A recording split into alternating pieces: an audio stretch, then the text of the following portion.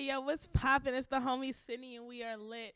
We are here with Deaux on the Kickback sessions. Girl, what's good? How was your day today? From a scale of 1 to 10, how was today for you? Today was pretty calm. Okay. Today. Give me a number. So give me a number. Like a 7.5. Like a 7.5. Okay. It's my first press day out in LA, so I was just relaxing. Where were you visiting today? I went to Fashion Nova earlier. Oh, you got some bags. I see here with the bags, y'all. Influencer bag. Babe, the influencer babe, period. Okay, period. And then you started doing some more press today? No, you were my first stop. Okay, yes. So, yeah. Honestly, yo, I've been following your music for a minute now, and it's just, your sound is just so ethereal, and it just takes you into a space, and it's just so unique. I always wanted to know, like, what would you listen to growing up that kind of gave you that inspiration to make music so unique? Well, I feel like I have a heavy R&B influence. So I've pretty much I don't want to call it generic because it's not generic. But like I feel like the regular R&B, especially the early 2000s, like Destiny's Child, Beyonce, Sierra, Aaliyah, like all of that. And then I got a little bit into jazz, like John Coltrane and Amy Winehouse and Billie Holiday and Nancy Wilson. I feel like in high school is when I started kind of learning more, because I had a lot of friends that made music, and they're like, "Oh, you never heard of so and so?" Because I was like 17 and I still hadn't heard Voodoo by D'Angelo. Oh, damn. So I had a lot of friends that were like, "Oh, girl." Okay, you need to listen to this. Right. And growing up, though, what music was played in your household? Mostly gospel. It was a mix between gospel, the real like ballad R&B, like. My mama used to play that song 15 times. I'm like, okay, I know all the words. I feel you. We get it, going through it, like, let's pack it up. Let's keep going. Let's keep going. But between that and my mom actually listened to a lot of Biggie, which would... Did that inspire you at all? Rap, yeah. Definitely. I think that was kind of the thing that I didn't expect to be drawn to. But how so?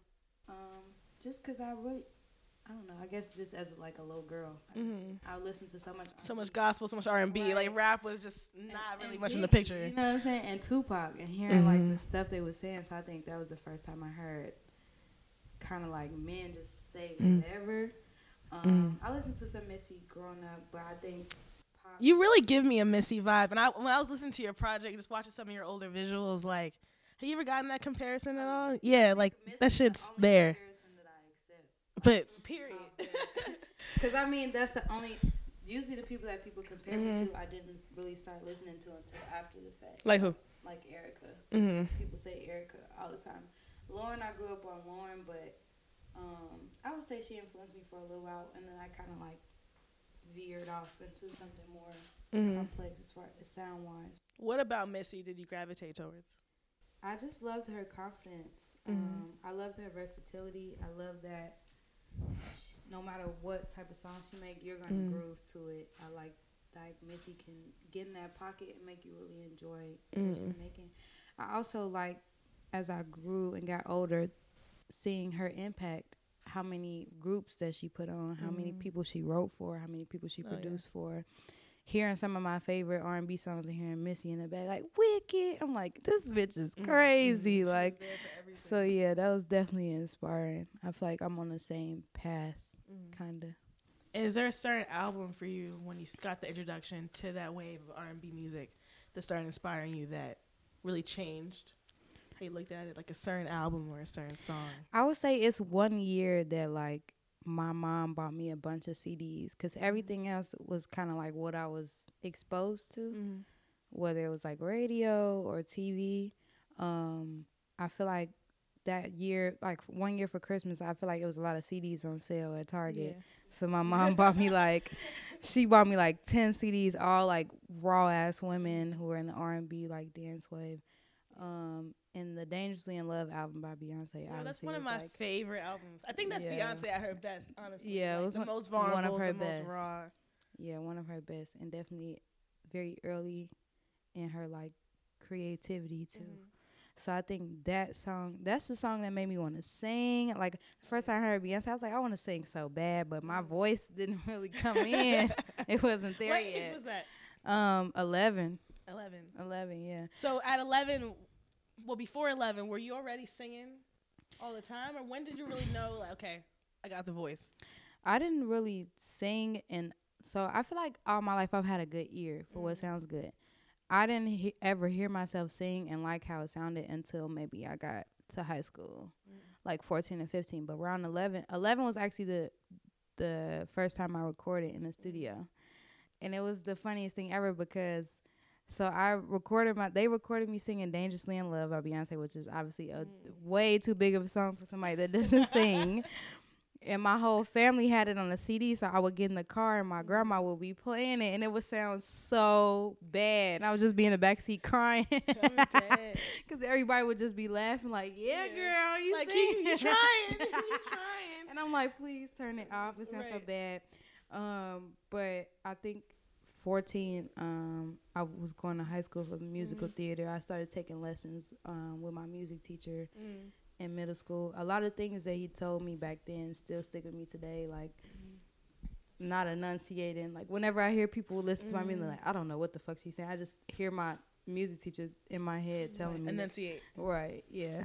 But that was around the age where I kind of got into it, but still I was more drawn to spoken word, rap, and poetry. I think that I was just kind of like cultivating that ability. Was there a poet that you were really interested to that spoke to you?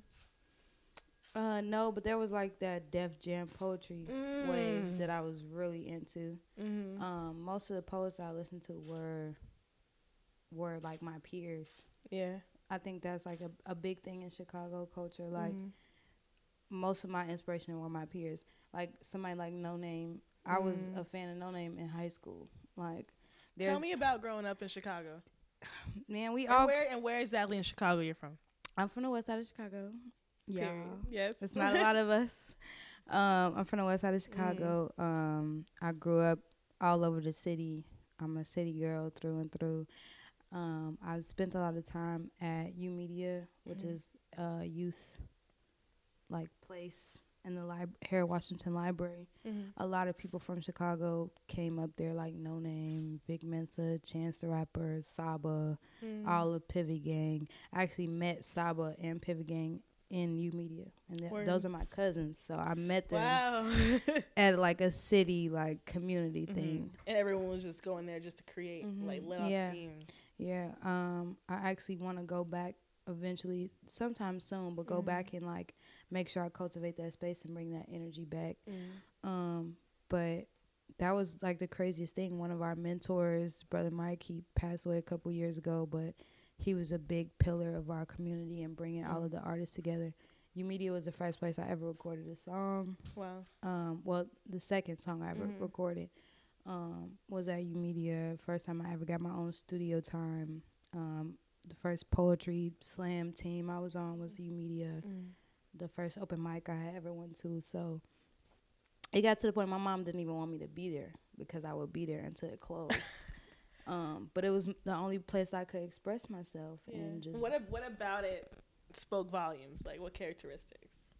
I think just all of these kids from all over the city who didn't know each other, but it's kind of like the same feeling church gives you. Like when you come to a church and everybody has the like-mindedness. Everybody came in there wanting to create and enjoy each other and be inspired. And so that was the energy that was in there. What was the age range of the kids in that program? All high school. So anybody that is not in high school is not allowed to be in the space, obviously, unless you're like alumni like me, you know. But nobody that is out of high school is allowed to be in the space. So it was just high school and sometimes middle school kids, but for the people that were staying late and for the open mics and stuff, it was mostly high school kids. Hell yeah. And you stayed in that program until when? Until I graduated. Until you graduated. Yeah. And how'd you see yourself even growing in that program when you first started compared to when you finished? How'd you describe your growth? I was challenged a lot, which had never happened. I think I was very new to just being an artist in general. I didn't even really see myself as an artist yet. But especially when I joined the slam team, that was the first time that any of my work had been criticized. So I just remember just being so sensitive to how people receive me. But the criticisms that they gave me just shaped me as an artist. Like, some of the first feedback I got just from my peers in general, they were like, you write all of these story-based pieces, but we don't hear anything about you. You don't talk about yourself. You don't talk about your life. You don't talk about your own struggles. Everything is like some fictional. And I was just like, okay, damn, you you read me in. So, like, but it struck me, like, as a young girl, like, there's a reason why I avoid telling my own story. I'm guarded. I'm private. And the first year that I actually, because we went through rounds, but we had a big team, so you were only going to perform if you were there to practice your piece and grow your piece and really edit it. And so the first year that I actually got to perform as an individual poet was the year that I wrote about something really personal to my life. So I think that really spoke. And what age was that? 16, 17. Yeah. And was it scary to finally, like, be able to tell your story that vulnerably? It was definitely emotional. It's emotional when you write a piece like that and then you have to memorize it. So you have to, like, beat that into your brain, all the stuff that you're saying, and recite it over and over and over. So, you know, the first couple times you cry every time, and then you get used to it, and then you get on stage, and it's just crying all over again because you're in front of all those people just telling you the truth. But that was the most powerful part. And then after that, did you finally get comfortable with sharing your truth, or did it still take some time to elevate into that? It took some time to grow into it, but I think that was the first step of me being like, wow. It was just like a lesson. Like, when I show who I am and show parts of me, that's more relatable than me trying to write a relatable piece. Yeah. You know? Because it's interesting because your songwriting now, to me, is so personal and so descriptive of you and who you are. Right. Right? Yeah. Because just even with Crash and just even going into empathy, like, it feels like I'm reading through pages of your diary for real. Yeah, yeah. I mean, we call the new vlogs, well, my first Tumblr was called the Deaux Diaries, and then my new vlog series is called the Deaux Diaries as well. I get a lot of comments of people just praising my transparency. Yeah. I think that now, like, going through that process now, I'm kind of used to just, like, I just don't really even think about it. When I'm in the studio, I'm writing. I don't think about what I'm writing. That makes it easier to be honest.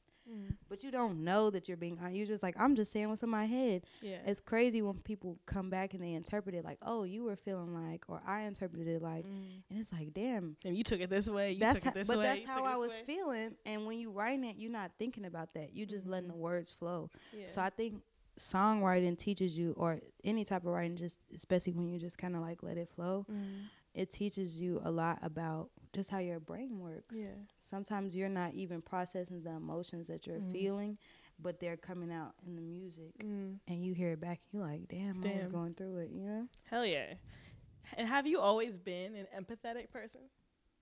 I think so. I went through a phase in high school where I was very cold. I was very insensitive. I was very crude and mean, and I my humor was like, the more mean I could be, it was funnier to me. And I feel like that was a defense mechanism for me, feeling like I'm so sensitive and all of these things hurt me, and I care about everything and I care about everybody, and just, you know, dealing with abuse and experience and witnessing abuse to, you know, people in my family just made me kind of very guarded. So I think I always have been like that, but with empathy, it kind of came full circle. Like, I am this sensitive person. I am this person that wants to be loved, that wants love.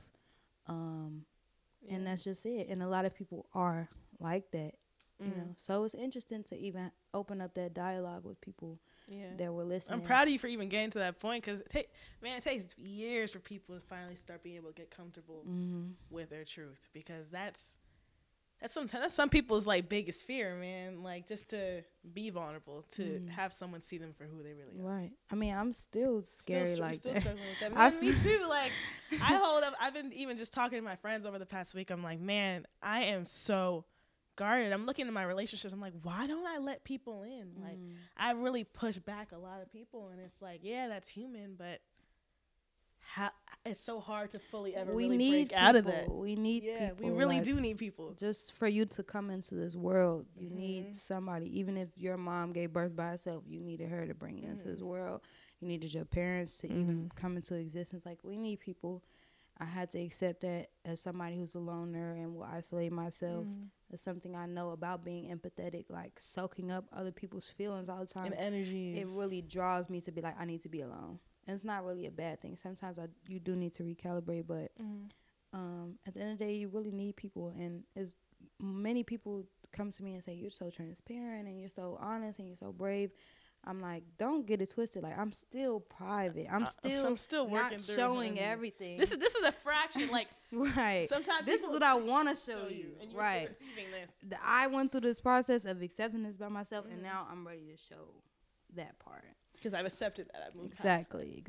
So it's a process, but I think, like, as I go through the journey of just being an artist more and more, that it'll become a little bit easier. It definitely will. Yeah. It's just a journey. It's a journey you kind of have to accept, and if you're willing to press go on that journey. Right. Has there ever been a moment when you've ever been too empathetic and it's backfired on you? I think it's when you empathize a lot with people, you just run into people a lot that will drain you. Yeah. And that will just take advantage of the fact that you are always going to consider the reasoning behind what you're doing. Yeah. I feel like I have a lot of discernment. Like, I have a lot of people that know that I'm empathetic, and so they try to kind of play on my heartstrings. Yeah. But people don't know, like, if you're really around somebody that's truly, like, a strong empath, they know the difference between, like, real raw emotions and, like, you are doing this to get a reaction out of me. Even when you, like, even when people like me watch movies and you see those actors, like, and they be talking, or they in an emotional scene and you get to crying and stuff, and in the back of my head I'm like, this is not real. Like, why am I crying like this? But it's like those actors are pulling from a real place. Like, the realer the place that they're pulling from, the more authentic it is to you. So even though you're in the story of the movie, like, you're picking up on what they're really feeling, what they're showing. So I just have to learn a lot. Like, even when I go on tour, when I'm just around a group of people every day, I'm literally picking up their vibes, like, all day. And your day swings. Exactly. With their moods as well. If they're in a bad mood, I'm in a bad mood. If somebody is annoyed, I'm annoyed. It's to the point now where if I just feel something that I wasn't feeling before, I just look around me at the people around me, and I'm like, okay, what's going on with y'all? Y'all good? You know what I'm saying? Because I'm feeling weird. I'm feeling irritated, and it's not me, so I need somebody to speak up. And I have a problem even on tour, dreaming about everybody else that I'm with. Yeah. I've had experiences where I had a dream about somebody else's problems that I was on tour with. Man. And I told them, you feel it. But I think that's also why your music makes people relate so deeply, because with the words you speak are so infectious, you know, and they really just make people feel it. Thank you. No, real shit. And also, when you're talking about how you deal with your emotions, whenever you get in a space where it starts to get a little dark, or you feel more inclined to be more private, how do you deal with those emotions? Where do you go? And what space do you try to find to heal? I think that's a challenge for me right now.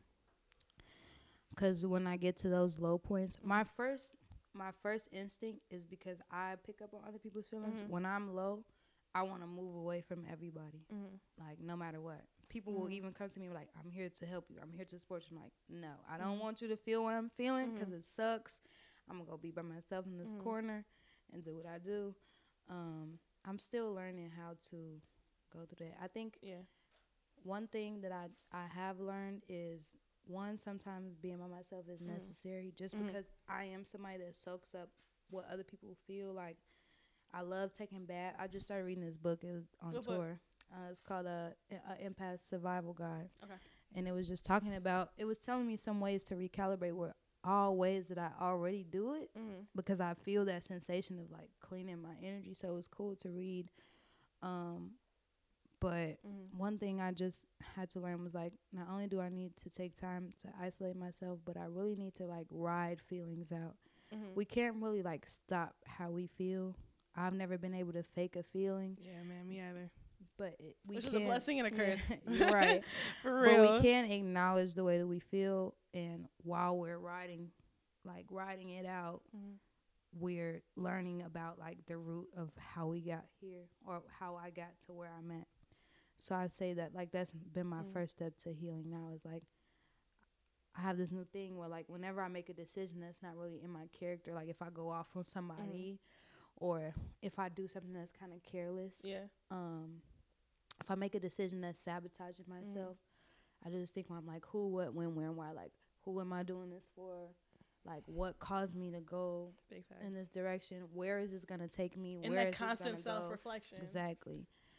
So with that self-reflection and making your music, how do you transfer that energy into your music to keep healing? I mean, I think the music is just documenting where I am. Also, not only where I am emotionally, but where I am, like with my skill. Yeah. Like from Crash to Empathy, I could see people being like, "Your growth is like," and it's really, like 6 months, or like 8 months maybe since Crash came out. Who is Crash and who is Empathy? Crash is just like my introduction. Crash felt like kicking the door down and being like, bitch, Jean is here. This is what I do. I feel like I wanted to go in every direction possible when I put out Crash because I wanted people to know early on. I don't want people to put me in a box when I introduce myself. So I wanted to go as left as I needed to, especially with a song like Code, which I knew might not get as much love as the other songs. But I wanted to go as left as possible. So I'm like, I'll leave room for myself to go anywhere from here. Was Crash confident? Crash could have been more confident, but Crash had a lot of nerves in it. I think it was a blessing and a curse. Well, not really a curse, but like it had its pros and cons of accepting that technically I was a new artist. Yeah. There was a part of me that was holding on to saying, I've been in the game for years already. That's fine and all, but nobody knew who I was. So I kind of like had to take a power in that. Yeah. And like think about your pride and like figuring out, okay. Also, I feel like I couldn't be as confident because it was my introduction. I knew that I could only make it as good as I did the best I could, to be frank. But I realized that I settled for a lot. I rushed in some areas I would have not liked to do. And even though Empathy took half the amount of time that Crash took, I took way more time with it. Every single piece of Empathy, like we were down to like one word. If there was one word I didn't like how it sounded, I was changing that. Changing it, re-recording it. When it got to the cover art, you know what I'm saying? When I didn't like the reactions or the responses that I got to the cover art for Crash, we shot a cover art for Empathy. I didn't like it. We didn't get enough material. We went right back. And I had to pay that photographer for the first photo shoot a full rate. She was pissed. I was like, girl, you sent me 6 pictures. Like, what are we doing? But anyway. Where's the rest of the pictures? Where's the edits? Where's the love? She felt like I didn't give her enough. I was like, it's not worth arguing, but we're going to reshoot. And I feel like everything came together perfectly for the cover. Just to hear people talk about it. And they were just like, it's so nice to look at. And it's just like, and I'm just like, I just seen that effort appreciated. So I think that was the difference between that. And I was able to be more confident because I knew what direction I was going into. I appreciated the criticism that I got before. You know, when people don't like it, sometimes that'll discourage you, but it also, I like when people say why they don't like it, you know, and they get specific. They actually tell you the truth. Exactly. Or you learn something new about yourself that you didn't even know. Just when people actually like take the time to say the why. Yeah. So how would you describe who the girl that Empathy was? Empathy was just a girl that just was being super real with herself. Like you were saying, super vulnerable, but also a little bit more confidence, a little bit more like sexy, a lot more of like a demand. The song titles felt like demands. Was that intentional? No. Oh, it was so like when I read all the song titles, I was like, these have so much like power and like sass with each one. I was like, okay. I think I was just in that mode, girl. I was in that mode because before we put Empathy together, I probably made about 20 songs going into Empathy. How'd you break those down? Well, I'm probably underestimating. I probably made like 40 songs, but we made 20 to 40. we made so many different type of songs. Right. So it was like every empathy was like every third song or something. And then the intro, like It's Whatever, came like the week before we were finished.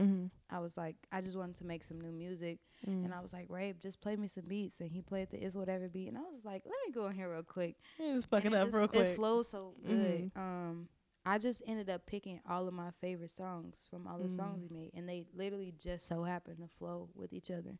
So once we got to mixing, it was cool. We just kind of gave the whole same approach for each song when it came to mixing, because the song like Break Time, I feel like the mix really made that fit into the mold. Yeah, no, your mixing was dope. 'Cause that's what I was telling you. Like, it takes you into a world. Like, yeah, I really like how Missy took me into a world when I heard her records. When I watched her visuals, like, I see where you're going. I'm definitely trying to create a universe with my music, with the visuals, with the approach to. I feel like the cover just felt like fantasy for me. Yeah. And I guess that's what I like. I'm a Taurus. People often say like Taurus. That's why you feel everything, sis. That's why you feel everything. Taurus, Cancer, Moon. So. Ooh, what rising? Aquarius. I'm a rising Aquarius too. Yeah. So Aquarius tend to be outspoken. Yeah. So I'm just really like a stubborn, emotional. But you feel everything person. deeply. Yeah. So I feel like Tauruses sometimes have they say we have a childlike fantasy of what friendship and love is supposed to be. So I feel like with empathy, that was me not only acknowledging who I really am, but also saying like, and this is what I want from the world. And when you're thinking about what you want and you're manifesting, whether it's love or relationships or work or goals, it all feels like a fantasy until it's coming true. So I think with empathy, it was just my way of being like, I know all of this shit seems like impossible, but I'm going to demand it anyway. This is what I want. This is what I deserve for myself. Right. What was one of the hardest songs on Empathy to write? Nothing was really hard to write. The hardest song to finish was Hire Me. The first demo of Hire Me, the vocals were a little bit strange. I didn't really know how I wanted to approach it vocally. And then once we recut the vocals, then the beat mix was so off. Like, I had to call everybody, like, what is going on? Y'all with need this to song? fix this. And my manager was like, I'm not feeling it. I'm like, I'm telling y'all gotta believe in it. I hear it. It's gonna be so good.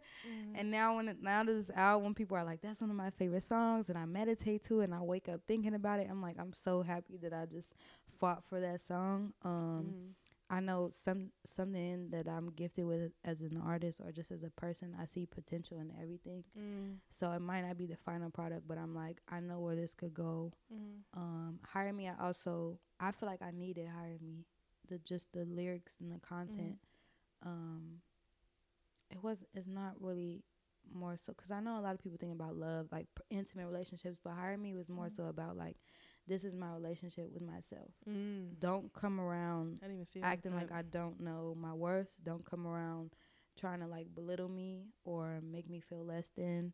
I don't have low self-esteem. I have a high self-esteem. And I feel like a lot of the time when I was working on empathy, I was really leaning on my higher self. I was having a lot of epiphanies.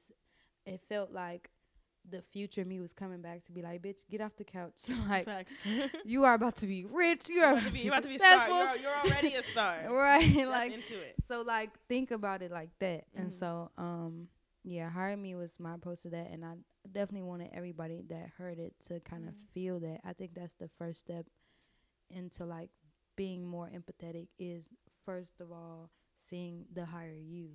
You know, if you're in your lower self, it's gonna be easy for people to use that against you. So I think that just making that type of music and sewing that into myself helped my confidence. Because when I made that song, I didn't feel like I had high self-esteem. I didn't feel like I was like so confident, and I didn't even feel like I had the boss. So you're kind of speaking to the future doing that record. And that was really like my higher self being like, no, I don't have low self-esteem. Like, no, you can't I am come that around bitch. playing these games. It's a hot with girl me. summer. No. Exactly. And is there a favorite song on there for you? I know I have my favorite. And of course, it has to be Anytime featuring Kehlani. Really? Wonderful. Yes, because that song just makes me feel so sexy, JD. Anytime was the oldest song on the project. Really? So the Kehlani feature was new, but I made Anytime about 2 years ago almost. That was another song that like the vocals had to be recut for, but I would say my favorite is between Lifelines and Speakerphone. But I will also say that every song on this project literally was my favorite song after I made it. That's what you were saying. You picked your top. Yeah. Was it 5? Was it 5 or 7? 7. 7. Yeah. And then Lifelines. How did everybody get together for the record? Because your features on that shit is dope. With Duckworth, with Terrence Martin, like. Terrence Martin's amazing. That was actually a batch that Terrence gave Duck. Me and Duck, our first time ever meeting. He got a verse from me before that for another song that I cut in Chicago. And then his manager was like, oh, you should come to LA, you should get in the studio with Duck. And I was like, okay. He played me the beats that he had from Terrace. That originally was Duck's song. That was Duckworth's song. But obviously I'm all over the song. Like even behind his verse. You were everywhere. He was even in the studio like, man, you are just killing it. He took my song. It's yours. You can just have it. He didn't really give it to me literally until like the week. So like the week before we were supposed to turn the EP in, we had like this one. We had to have 7 songs. Okay. We continuously had 6 songs and like one song like coming in and out. Like I would add a song. I'm like, okay, I need to put this song out. No, it's not working. Okay, I'm gonna put this song out. Oh, we don't have the beat for that. Okay, let me make a new beat for it. Oh, we don't like the new beat. And so it just kept going on and on. And Duck like texted me. This was before the EP was done. He texted me out the blue and was like, I keep thinking about that song Anytime that you got. Like it's so good. Da, da, da. And I'm like, damn, that's crazy because it's about to come on my EP. And I was like, are you going to do anything with, it was called Palm Reader at first. I'm like, are you going to do anything with that song we made? And he was like, nah. And I was just like, I'm thinking about just like taking it and putting it on an EP. And he's just like, go for it. I'm thinking about it. I want to do this. I'm thinking about it because I was thinking about that song and I kept listening to it a lot. So we had to like, we literally probably till the day before we were talking to everybody, trying to get the stems, trying to get the session. And it's always that last minute song that ends up being like one of your favorite songs. It was just between It's Whatever and Lifelines. Those were definitely my favorites. And Speakerphones. You were saying Speakerphones. Every song your favorite song. It's hard. I had to think of like what's my favorite now that it's out. But yeah, Speakerphone was definitely my favorite now. But It's Whatever after because it was the newest song too. I was so used to all the other songs. After I made It's Whatever, I was like, nah, this is my new shit. I'm fucking with this. So I was at home like, yes. But that's how your music be making us feel, sis. Y'all know that meme with the dude. Yes. That's exactly how it was. Who inspired this album musically as well? And do you have any artists that really inspired the sound and the world you created for this one outside of Missy? I actually listen to a lot of like Total, a lot of like SWV, Teacher Moses. I was really listening to like R&B, like the real R&B, like back in the 90s, 702. Yeah. A lot of Silk. Another funny thing was when me and Doug first met, he kind of went into this thing talking about how he missed the era of 90s R&B. So I was like doing the most. I was like, I'm about to make you a playlist. You know, this is my unacceptable. Shit. I got you. I was like, this is my era. This is what I can do. So I did spend a lot of time listening to that, and I knew that people kind of wanted that more of that from me too. Especially Crash being so diverse and so versatile. I wanted to give people. I remember actually asking that on Twitter. I was like, do you guys want something? Do you guys want 7 good songs, or do you want a song that has like? Do you want a project that has like a full ambiance? So I feel like what'd they say?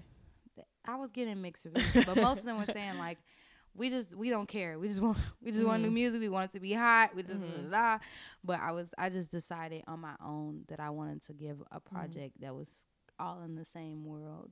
Hell yeah, definitely. And then you just surround yourself with so many dope artists who I can tell are also just dope people as well. Do you have a friend that inspires you the most? Musically. I like it's a competition. I know. Just one, or if it's like a top 3, but like I have to say that, man, all of my friends inspire me in a different way. Like when I watch Raven perform every time, I'm like blown away. When I'm like in the studio with Monty, or when I'm in the studio with Smee, and I just see their work ethic and how they just literally never stop, like that inspires me to like go back to the drawing board and work harder. When I'm watching Kehlani, I'm thinking about how long we've known each other and how fast shit changed in chapters. I'm thinking about that with all of my friends. Man. And even think about like 5 years from now too, it's like things are only going to keep getting crazy. Exactly. So I think that helps me stay focused, because I'm like, even if for some reason tomorrow I became like the biggest artist in the world, I have to think to myself like, am I ready for that? Hell no. I still get irritated when people speak to me outside.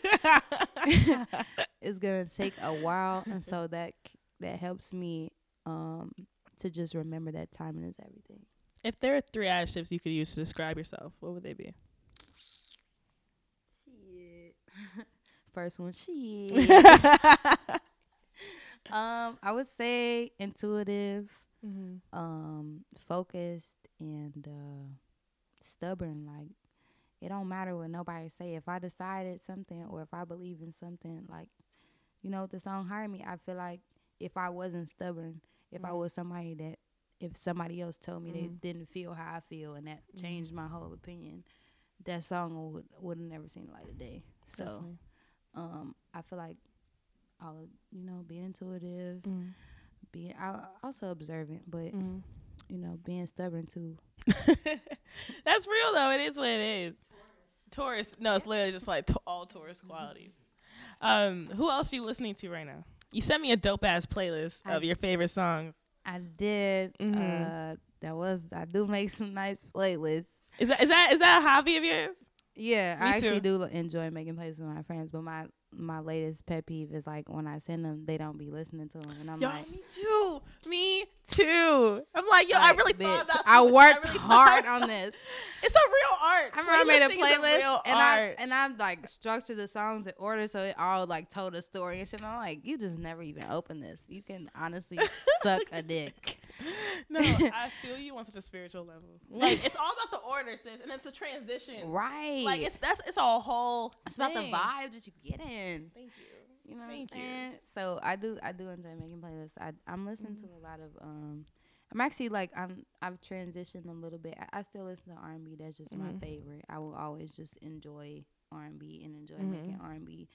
But I just mentally I've been transitioning to listen to more rap and stuff.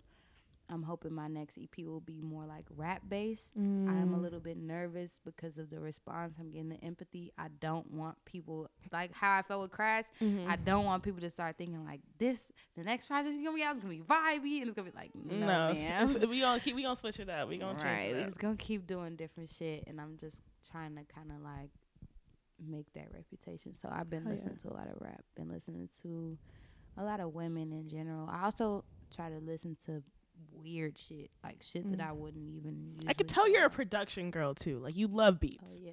Like, I know for a fact you were very instrumental in picking out all the beats on Empathy. Yeah. Also, I structure the beats myself. Even if somebody makes a beat, that's why you give credit to your producers on the record. Yeah, of course. Why not? But I'm like, I'll tell them, take this shit out. Move that around. Put that at the end. We don't need that. Take this sound out. It sounds terrible. I don't like this part. I'd be really specific with that. That probably helps them though. It's like people appreciate. Oh yeah. I feel like if you're not making each other better, then what are we doing? I'm not gonna let no mediocre. I'm not letting no mid get on my project. A lot of my homies like, man, when you gonna get? I'm like, bro, when you send me some good shit, I will be. I will be on it. I'll be right there. I will not waste no time. I will be on it right away. So I just feel like I do hear that a lot when people are like, yo, beat selection is crazy. Yo, cause I didn't different. really ever considered it. Kaylani's last project, I kind of like helped her find some production for it. So you also wrote with her on some songs too, right? Which ones? Well, actually, I wrote an RPG, but the verse that I wrote, they ended up putting a feature on it, so it didn't make the cut. But it was good. It was hell yeah. It was good. I know it was good. But I co-wrote Honey with her. That's one of my favorite songs. Yeah, I love Honey. And we're gonna work more on like her next album. Definitely. But definitely. The more that people are telling me like, "Oh, you got good beat selection," I'm like, I didn't even know that was a skill. JD the A&R, y'all. JD. I thought everybody just didn't want to be in no weak ass beats, but I guess I guess not. Not every artist just has the ear for beats. So some artists like I have heard some songs. I'm like, this beat is terrible. Why would you do this? But I guess sometimes you can make the beat sound good. Sometimes, but sometimes you can save the beat. Why would you want to? Just go on a hard ass beat. Find something else. And I saw this tweet you posted today that you were saying 10 years. You're reflecting on yourself 10 years ago. Yeah. And you were saying 10 that years. tweet is actually deleted now. I have that so bad. You had to delete it? Yeah, I deleted it. I always tweet something like so like pivotal, and then 10 minutes later I'm like, I don't care no more. I'm gonna take this down. But I felt that tweet was dope just because I wanted to end just talking about the reflection of your journey from 10 years from now. 10 years ago to now. Yeah. How would you say you changed as an individual, and what are you proud of today? Ooh, Jesus. It's crazy that 10 years ago this month that I was like in that, like when I was saying earlier, where I went through a phase of like rejecting being sensitive and caring about, I probably went to the lowest levels of that. Like I feel like around that age, because I'm 24 now, so at 14 through high school and a little bit after high school, I had some run-ins like with the law. I was hanging around people in my neighborhood that were criminals. But I really had no regard for a lot of the things that are so important to me. Like life is so important to me now. People being happy is so important to me. Bringing joy to other people is so important to me now. Bringing peace to other people is so important to me now. But when you're at a place where you really don't know yourself or love yourself like that, you don't care about nothing like that. And so when I was 14 and all of the stuff that I went through as a child and that I was exposed to, it was sending me on a path of just not caring at all. There was several times where I literally should have been in jail for like a felony. Several times. So I just think, I don't know when it clicked that like life was about more. I think it was more so when I got into the art. When I found a way to kind of express that, it gave me a way to like release. And so now having been in that place, it actually helps me be more empathetic, because when I'm around, especially when I'm around like black people or non-black people, and they have this thing where they're kind of classist, or they're kind of like, oh, these are hood people, or these are ratchet people, or when people talk down on people that even have a criminal record, I'm like, you don't even know how easy it is for black people to go to jail. But we're so judgmental of people that have criminal records. And I feel like that's so backwards. And I also feel like if I hadn't been in that position several times, that I wouldn't have that perspective. I can tell when people that don't even see people go to jail are like, jail, he's a felon. Like, bitch, everybody a felon where I come from. Like, are you crazy? Real shit. It's like being a Girl Scout. Being a Girl Scout. But real shit, though. No, but it's real, because it's just like, people in our generation have such a judgmental eye on things that we are all human for. Yeah. And we just turn the blind eye to that all the time because we're so afraid of just looking at each other as equals. We're trying to always be on this whole pedestal thing. Like, fuck all that. Yeah, I had to really just humanize myself. It helped me to humanize others. Like I said, I was just a totally different person. Like, I'm somebody now. I consider myself a womanist. I consider myself like I like to empower other women. I like to empower black women. Back then, I was almost sexist.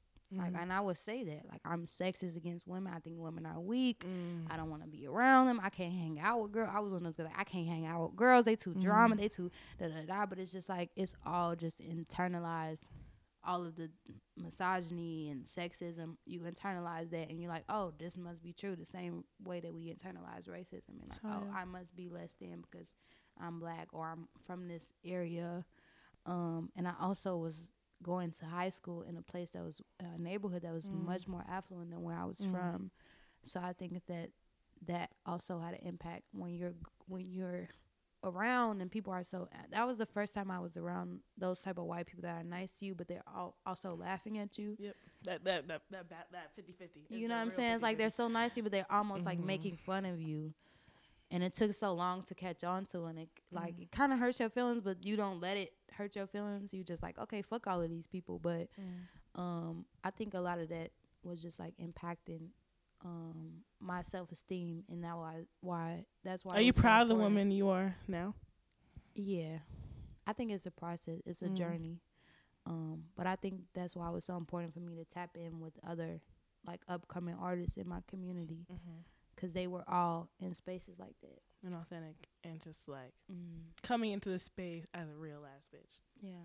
I think as of now, I'm learning to be proud of who I am. I guess it's just a journey of like fully understanding yourself, fully knowing yourself, not just the good. It's very easy for us to make this facade of like, I'm just this humanitarian and this motherfucking activist and this motherfucking the nicest person in the world, and I'm loyal and I'm strong. It's like, yeah, but it's also this other side of you where it's like things that are not so good about you. So I think that now, in order for me to like stay proud of myself, I have to always acknowledge everything about me and constantly like try to be better. And so I'm proud of that. I'm proud of my will to do that. You know, that's the first step, honestly, and to become and like to fully embody the woman that you really want to fully become. You gotta look in the mirror and say, "This is who I am." Right. And I'm really starting to love that person. I literally had a conversation with myself maybe like 3 years ago or 2 years ago, where I was just looking at myself in the mirror and I just told myself like, you have to decide who you are. You can't just leave it to the world to tell you. Yeah. You really have to decide who you are.